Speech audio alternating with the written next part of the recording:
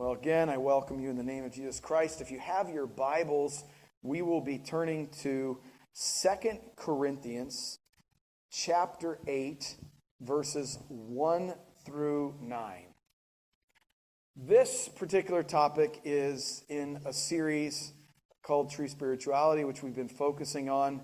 And this happens to be, there's two sermons to this part. I've entitled them Giving a Grace-Consumed Life. This is one of the most uncomfortable topics that any pastor does not want to talk about, which is giving. But what I want you to see today is this is actually all about Jesus Christ. So at the end of this sermon, you should see Jesus Christ very clearly, and you'll understand that this is not just about giving, it's about a whole lot more. Now, my goal in this sermon is not to just see more money coming into the church. I need you to understand that.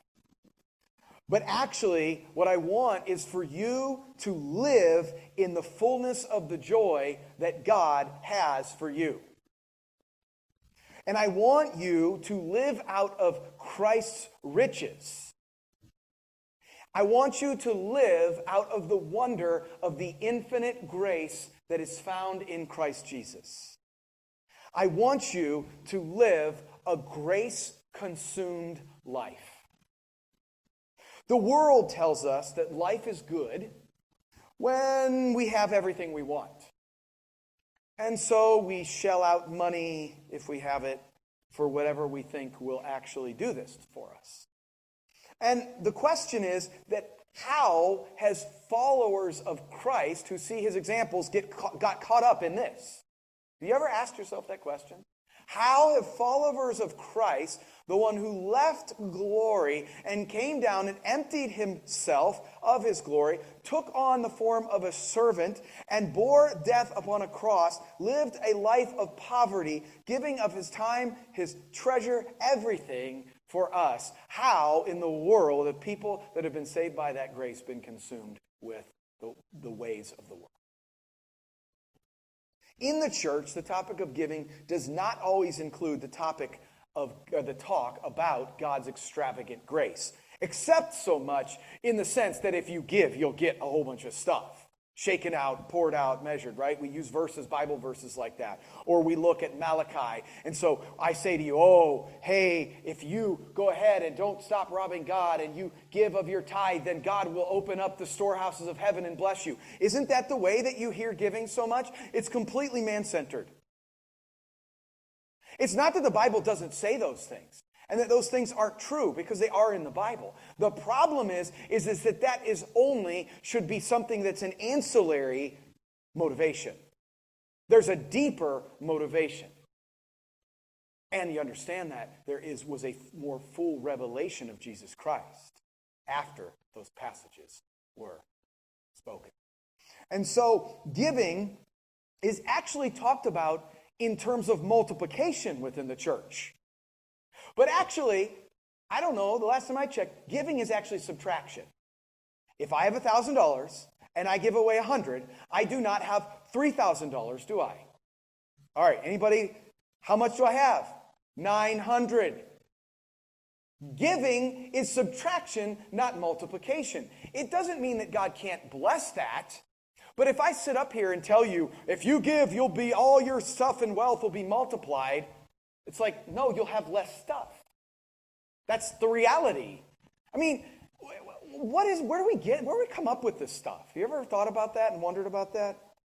So the reality is that nobody wants really to have less. I mean, do you want to have less? No, let's be honest. Nobody wants to have less.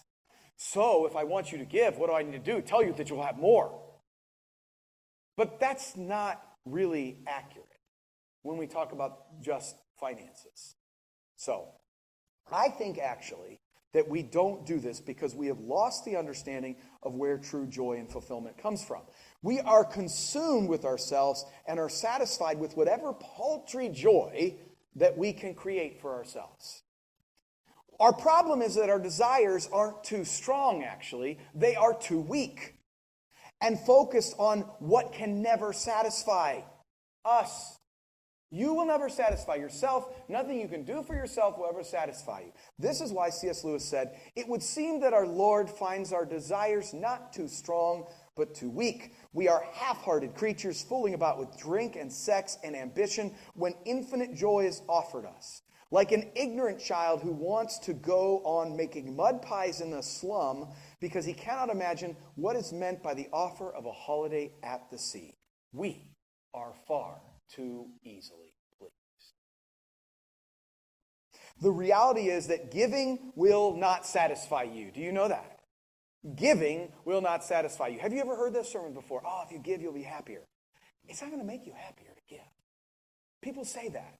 But the reality is, nothing apart from being consumed with the extravagant grace of God as found in the face of Jesus Christ and being led deeper into him will ever satisfy you. When we are consumed by God's grace, we will live a life of extravagant giving because we have experienced and are found in the extravagant giver, Jesus Christ. Let me say that again. When we are consumed by God's grace, we will live a life of extravagant giving because we have experienced and are found in the extravagant giver, Jesus Christ. So before we begin, if you hear nothing else, I'm going to summarize the entire sermon in just one sentence. Are you ready? Giving is about God's grace from beginning to end.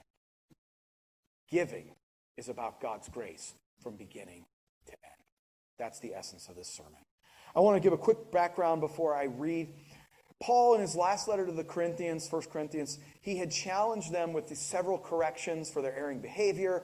And then he actually encouraged them to give a collection, to take up a collection for an offering for the poor people in Jerusalem.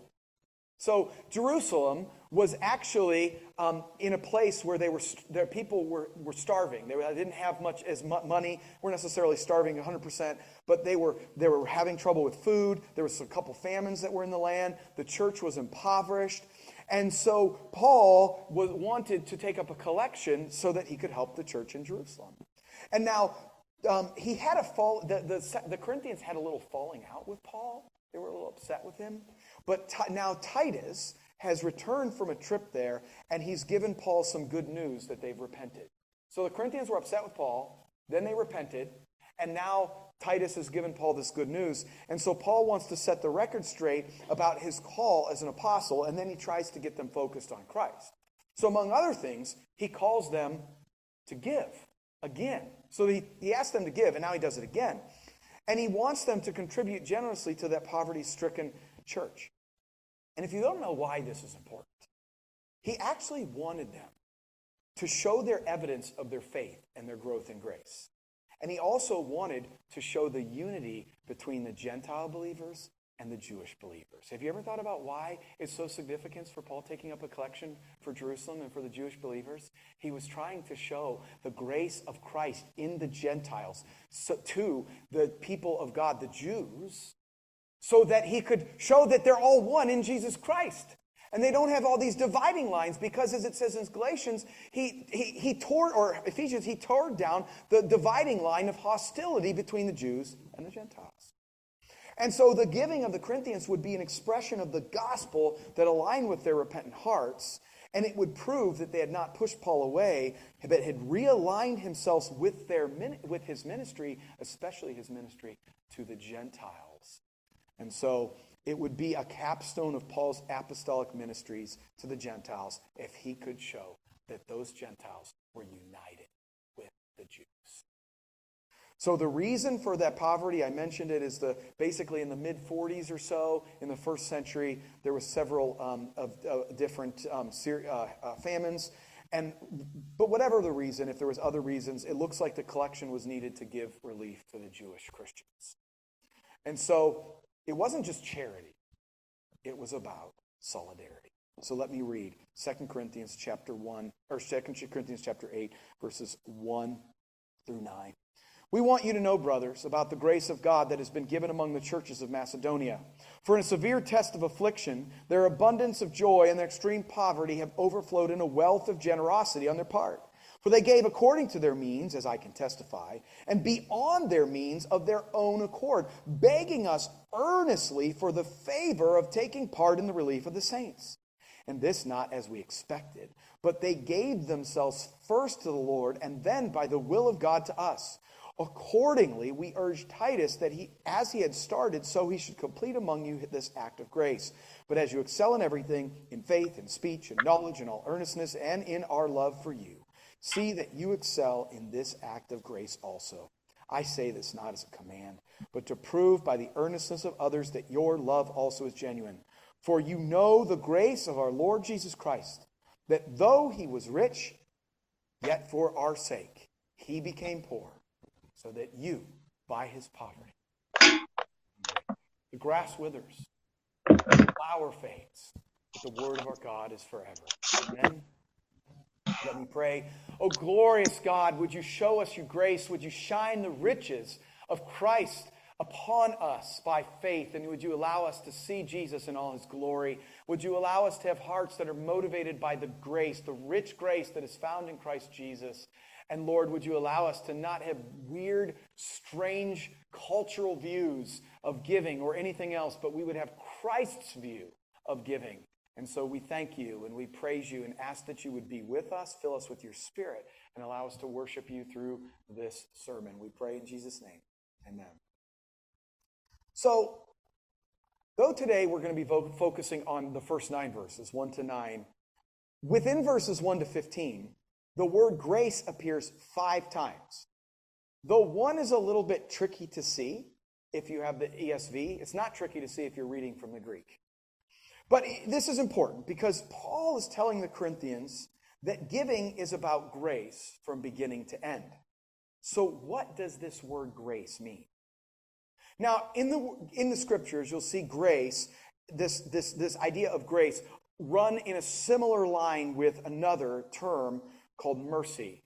So you have these 2 ideas, mercy and grace. Now, mercy, you probably know, is that we deserve God's judgment for our sin, but Christ has pity on us, and he's taken the judgment upon himself. So mercy is we should get judgment, but we don't. And so Jesus had compassion on us by not giving us what we deserved. Now, grace is a little different.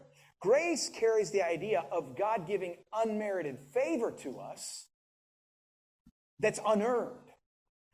And so essentially, he gives us what we didn't deserve.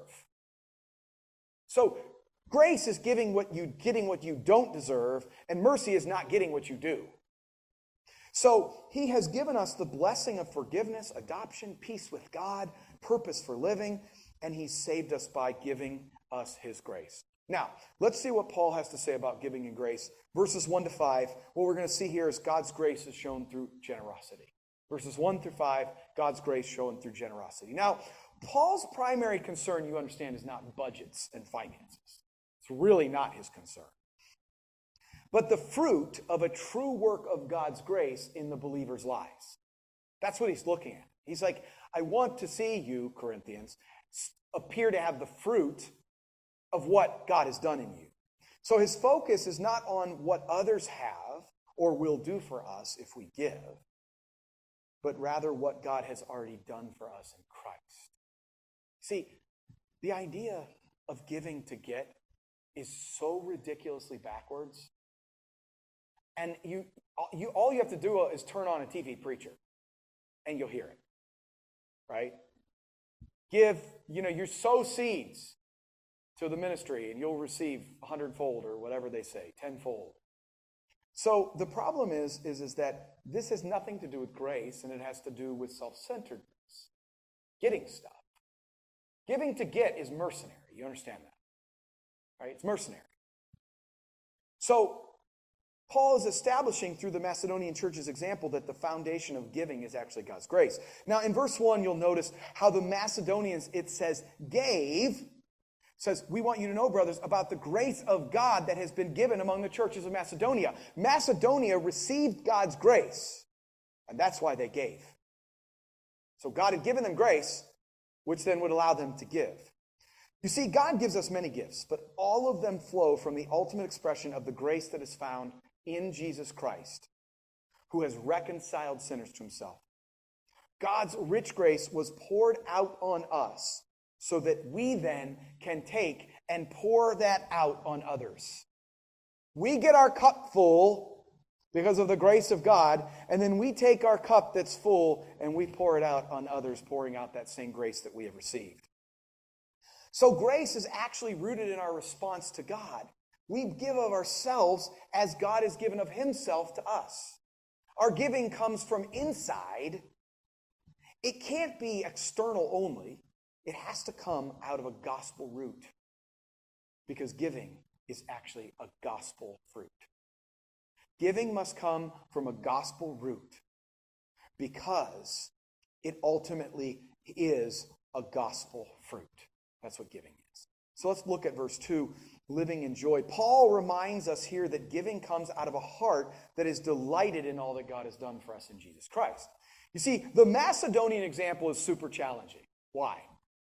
Okay. For in a severe test of affliction, their abundance of joy and their extreme poverty have overwhelmed in a wealth of generosity on their part. Okay, do you see two things in there that don't belong? Super poor people, dirt poor people, who are giving abundantly. Out of joy, complete joy. Most of us think that we give out of our abundance. But actually, the Macedonian Christians didn't have any abundance. They gave out of their poverty, and they were glad to do it. They were in suffering, in poverty. Who does that? When's the last person you saw that had no money and gave everything that they had left? This joy simply existed in them. They even had it during their time of suffering. But notice it wasn't just a little joy. It's like there's a whole bunch of joy. It says an abundance of joy. So it's like joy upon joy upon joy. So if you look at verses 2 and 3, then if you look at this example, the Macedonians, as they were dirt poor here, living in extreme poverty, they were also being crushed by life through persecution because of their devotion to Christ. Their situation in Macedonia was not good, but they still gave out of the abundance of joy with a wealth of generosity. In other words, they weren't just giving. They were giving more than anyone would reasonably say. And you actually see this as it goes on. We'll look at this in verse 4. But the interesting part about this is that they're in these adverse circumstances, and in these adverse circumstances, God gives them the grace so that they would give. Even in their poverty, they were joyful and rich in generosity. Do you notice the words he's using? Poverty, generosity. Those two don't go together, do they? If you're poor, you don't have anything to give. But they were giving whatever, everything. So the Macedonians here gave according to and beyond their capability without compulsion. They gave above and beyond their capability. That's what this is talking about, this Greek word. It's this idea of capability. Now look at verse 4. They're giving desirously, they're desiring to participate in the ministry of the gospel. In verse 4, it literally says, begging us earnestly for the grace of taking part in the relief of the saints. Can you imagine that afterwards, like you literally are poor, you have no money, you're barely making ends meet, not able to pay the rent, and right after the sermon or whatever, you run up to me and say, please, would you please let me give? I'm like, listen, you don't have any money to give. And you're like, no, please let me give. I want to show the grace. I've been given grace and I want to give much grace. This is what Paul's talking about. The Macedonians went up to Paul and begged him to give. I'm assuming he said, guys, seriously, be wise about this. No, we know we're called to do this. We must do it. That is what was going on in Macedonia. Wow.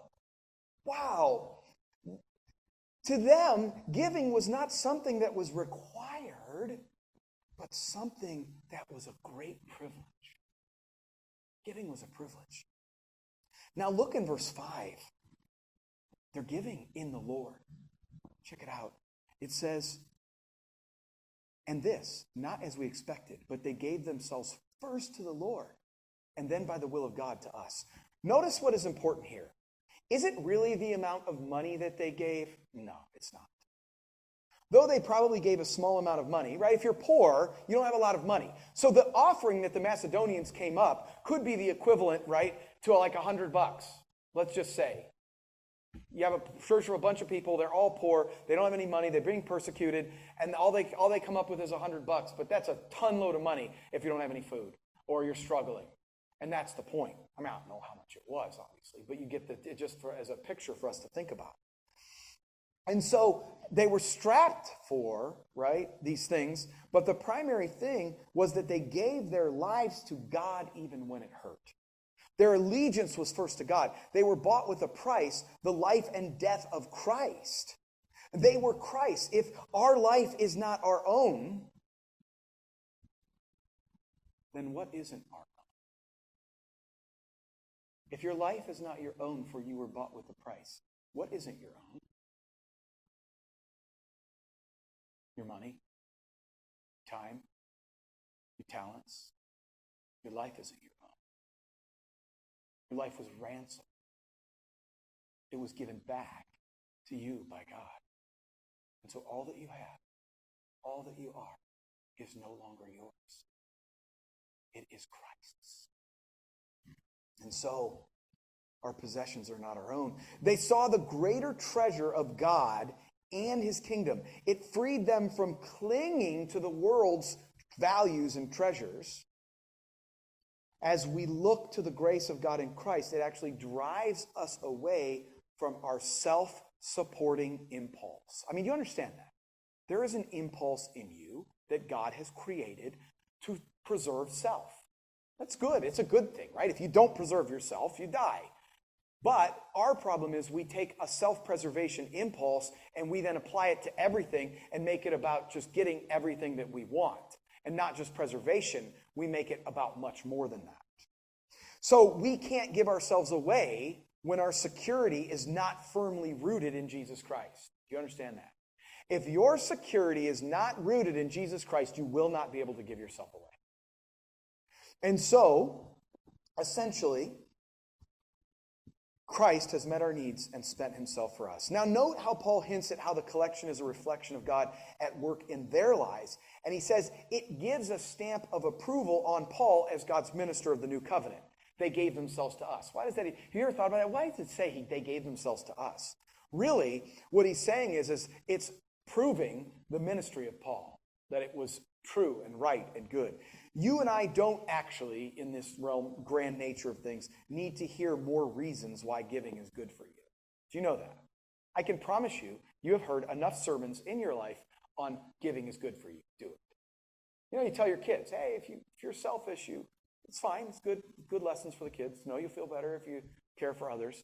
But you don't need that motivation. You've heard enough of it. So if you haven't got that motivation yet, you're not going to get it again by me just telling you, hey, give and everything will go well with you. Because that's actually just not true. I mean, you know that, right? You give, like I mentioned, you have less. And your life might be hard. So you don't give to make your life easier. You give for another reason. And so in verses 6 to 8, we see how we should excel in God's grace by giving.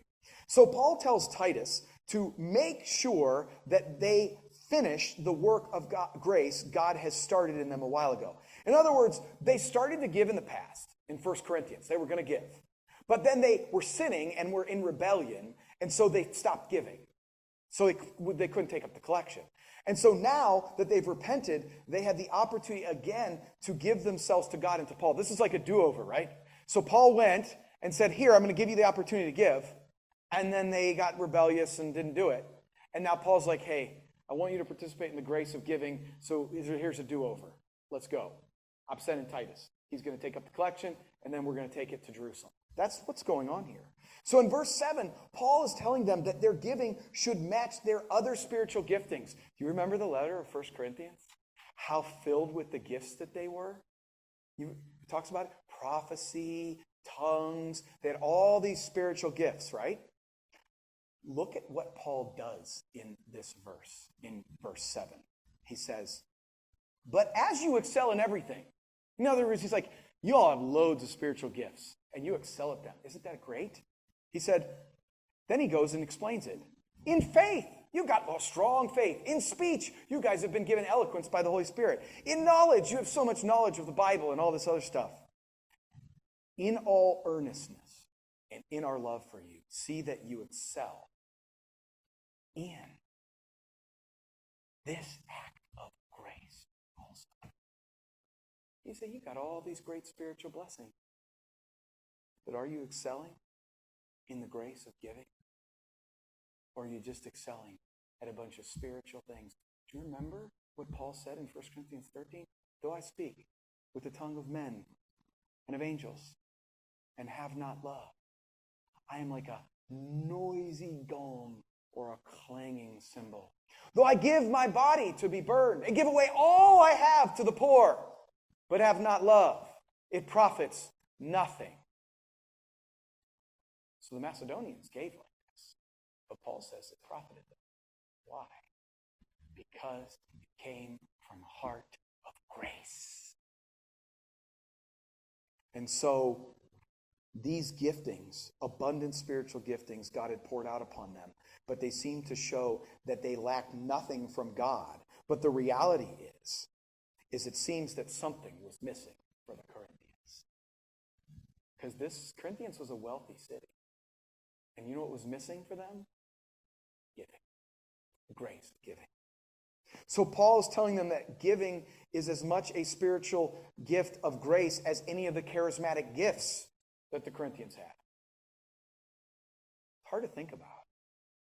Giving is a gift, akin or more so than the spiritual gifts. And so that receiving gifts from God like spiritual gifts should actually lead to expressing grace to others. So what's Paul saying? Giving is simply the right response to how God's grace would work out in their life. So in verse 8, Paul mentions that he didn't have a direct command from Christ to give. Okay? So he gives two examples. The first is the Macedonians. And the second is God himself. And that's in verse 9. I think what Paul is saying here is he's saying, look, I can't give you any greater motivation or reasons to give than God himself. Right?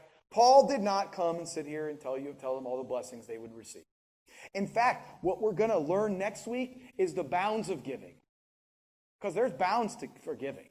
Because Paul's like, Paul's not advocating for people to give away the fountain so that they can give water to people. He's saying, give out of the fountain. Don't give away the fountain. If you give away all your money and you have no money and nothing, and you put yourself in a bad spot, you won't be able to give in the future. So we're going to talk about that next week. Paul gives you a check there.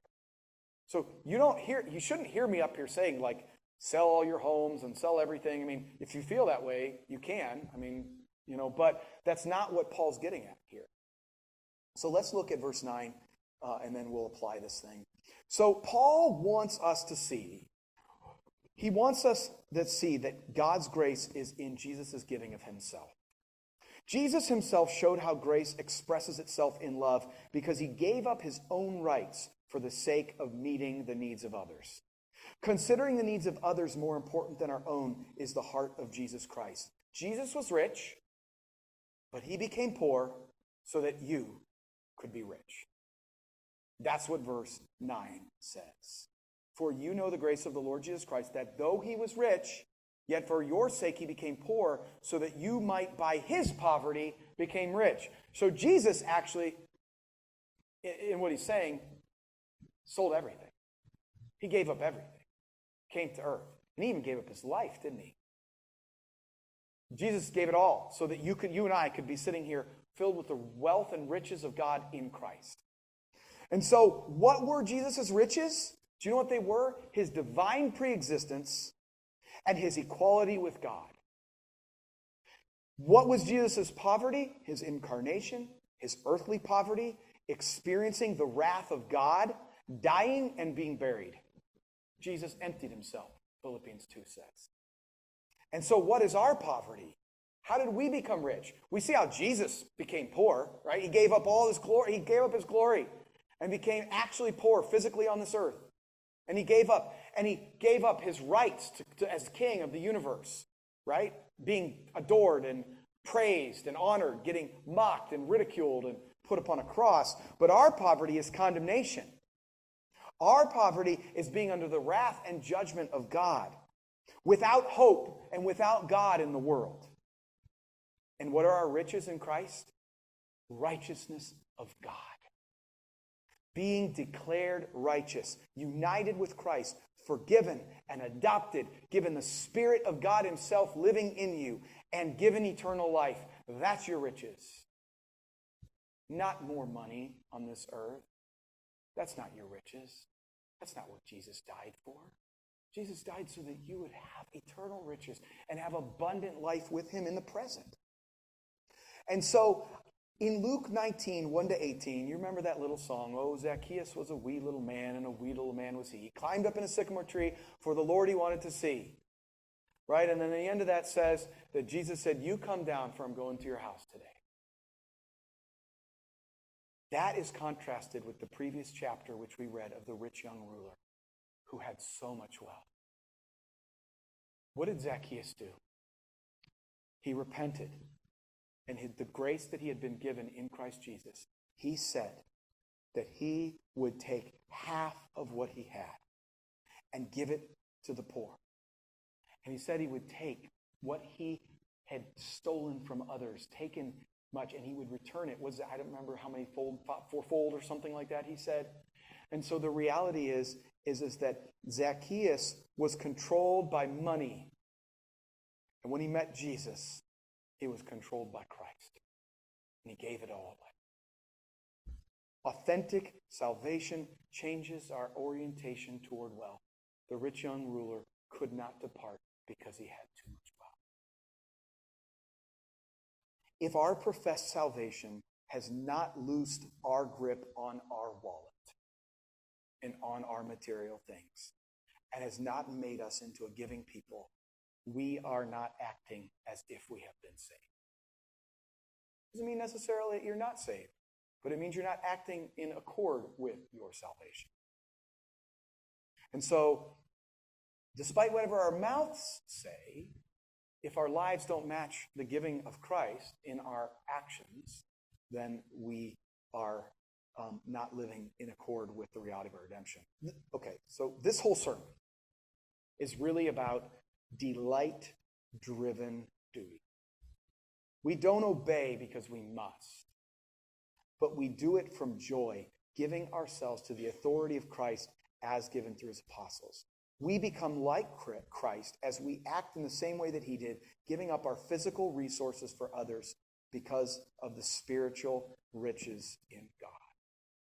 Now, let me close up with some application. I want to make sure you all get this right. This was not a moralistic sermon. Give. It's your duty. That's not what this was. This was a sermon about Jesus Christ and him crucified. Because Paul made giving about Jesus Christ and him crucified. This is not, and don't hear me say, give because you must. Don't hear me say, give or you aren't really saved. I hope you didn't hear that. Please don't hear me say, WWJD. What would Jesus do? This is more about WDJD. What did Jesus do? Not WWJD. You should live like Christ, but that's not your motivation. Now, hear this. Do what makes sense according to your status as a child of God. Give according to what makes sense that you have been named a child of God who has been made rich by the grace of Jesus Christ, and he showered his love and mercy and riches upon you. Give out of that. That's why. This is what I'm saying. Give according to the riches of the grace of God that you know. And if you don't know the riches of the grace of God, come to know it. Not so you can give, but so you can receive the riches of Christ. Because that is what you have in Jesus Christ, his riches. And so, I'm not going to tell you an amount, because that's not the point, is it? Did Paul give a percentage or an amount here? No. He said, the Macedonians gave more than they could, is what he said. So, the Macedonians didn't have any money, and they gave more than they had. If we followed their example, we'd probably be eating beans and rice if there were people who were starving and we could help. See, let me try to illustrate this. The Macedonians had chicken, right? They had a little tiny piece of chicken. And the Jews didn't have anything. So the Macedonians gave away their chicken to the Jews, and they ate beans and rice. That's what's going on here. In the most simplest of terms. They have nothing. I have something. I'm going to give as much as I can. I don't think they bankrupted themselves, but I think they gave more than was comfortable. And so,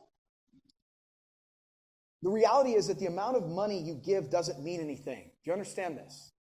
Jesus was clear about that when he sits down in the temple and watches the people give. You ever thought about that? How weird is that? Would you ever sit and just sit on the side here and observe each person putting money in the plate? You ever thought about that? That's what Jesus was doing. He was sitting over there watching as people were giving money. And he sees these wealthy Pharisees and all these people bringing bags of money and dumping them in. And he's like, yeah, they're giving. And this little old lady comes. And she takes 2 silver coins, 2 mites. She pops them in. And Jesus said, she gave more than all of these people. Because she gave it out of poverty. In other words, the other people gave, which was good. They should be giving. But they gave out of their surplus. This woman said, I love God. And I love worship. And I love Jesus, the temple. Jesus is the true temple, right? True Jews were looking for that true temple. And I'm going to give my money to here for him. Even though I don't do it. And I think it was so much so that she probably didn't have food for the next day. If you look at that text. So here's the point. The motivation behind your giving means everything. Even if you give away everything you have, as Paul told the Corinthians in that last letter, it means nothing if it's not coming from a heart motivation of love. If your motivation is not a love for God and for all that he's done, your giving is as empty as your heart. Did you hear that? If your motivation for giving is not a love for God and all that he has done, your giving is just as empty as your heart is. What if you aren't giving it all right now or haven't given in years? Well, look to Christ. He was rich, but he became poor. So the question to ask yourself is, am I willing to give up my goods as Christ gave up himself? If you do give, and you've been giving, and even you've perhaps been giving above the tithe, how can you make sure that you are not living for the world, but are living for Christ and living out of his grace? Do you understand? So if you're giving already, the question is, what's the grace in you, and how are you living out of that grace? Not just give more money. You may be giving tons of money. Great. That's not the point. You have to live out of grace. And so, you see, I can give X amount of my income and still be living out of the world and not out of grace. For people that do give, they need to look at their lives and say, God, what are you asking of me? Look at how you are living and ask, am I wasting money on stuff? Do I need to replace stuff that works just to have something new? Or even this, am I willing to give of myself if I'm giving of my money? Because quite honestly, it's easy to give your money and not yourself. So, sure, I give, but what am I doing with the rest of my life? Am I giving out of everything, or am I simply giving out of my surplus? Grace. It's all about grace. Giving is not about getting. It's about the reality that Jesus Christ has given himself for you. And now, how does that grace overflow out of your life? Father, thank you that you have made us rich in Jesus Christ. Lord, would you break our hearts for how we keep little areas of you from our life and we do not give all of ourselves to you. Help us, oh God, to walk in a way, in a manner that is worthy of the calling that we've been called in Christ Jesus, not to get stuff, oh Lord, but to receive and experience the beauty and wonder of knowing you in all that you are. So please bless us and fill us with your Spirit, we pray. In Jesus' name, amen.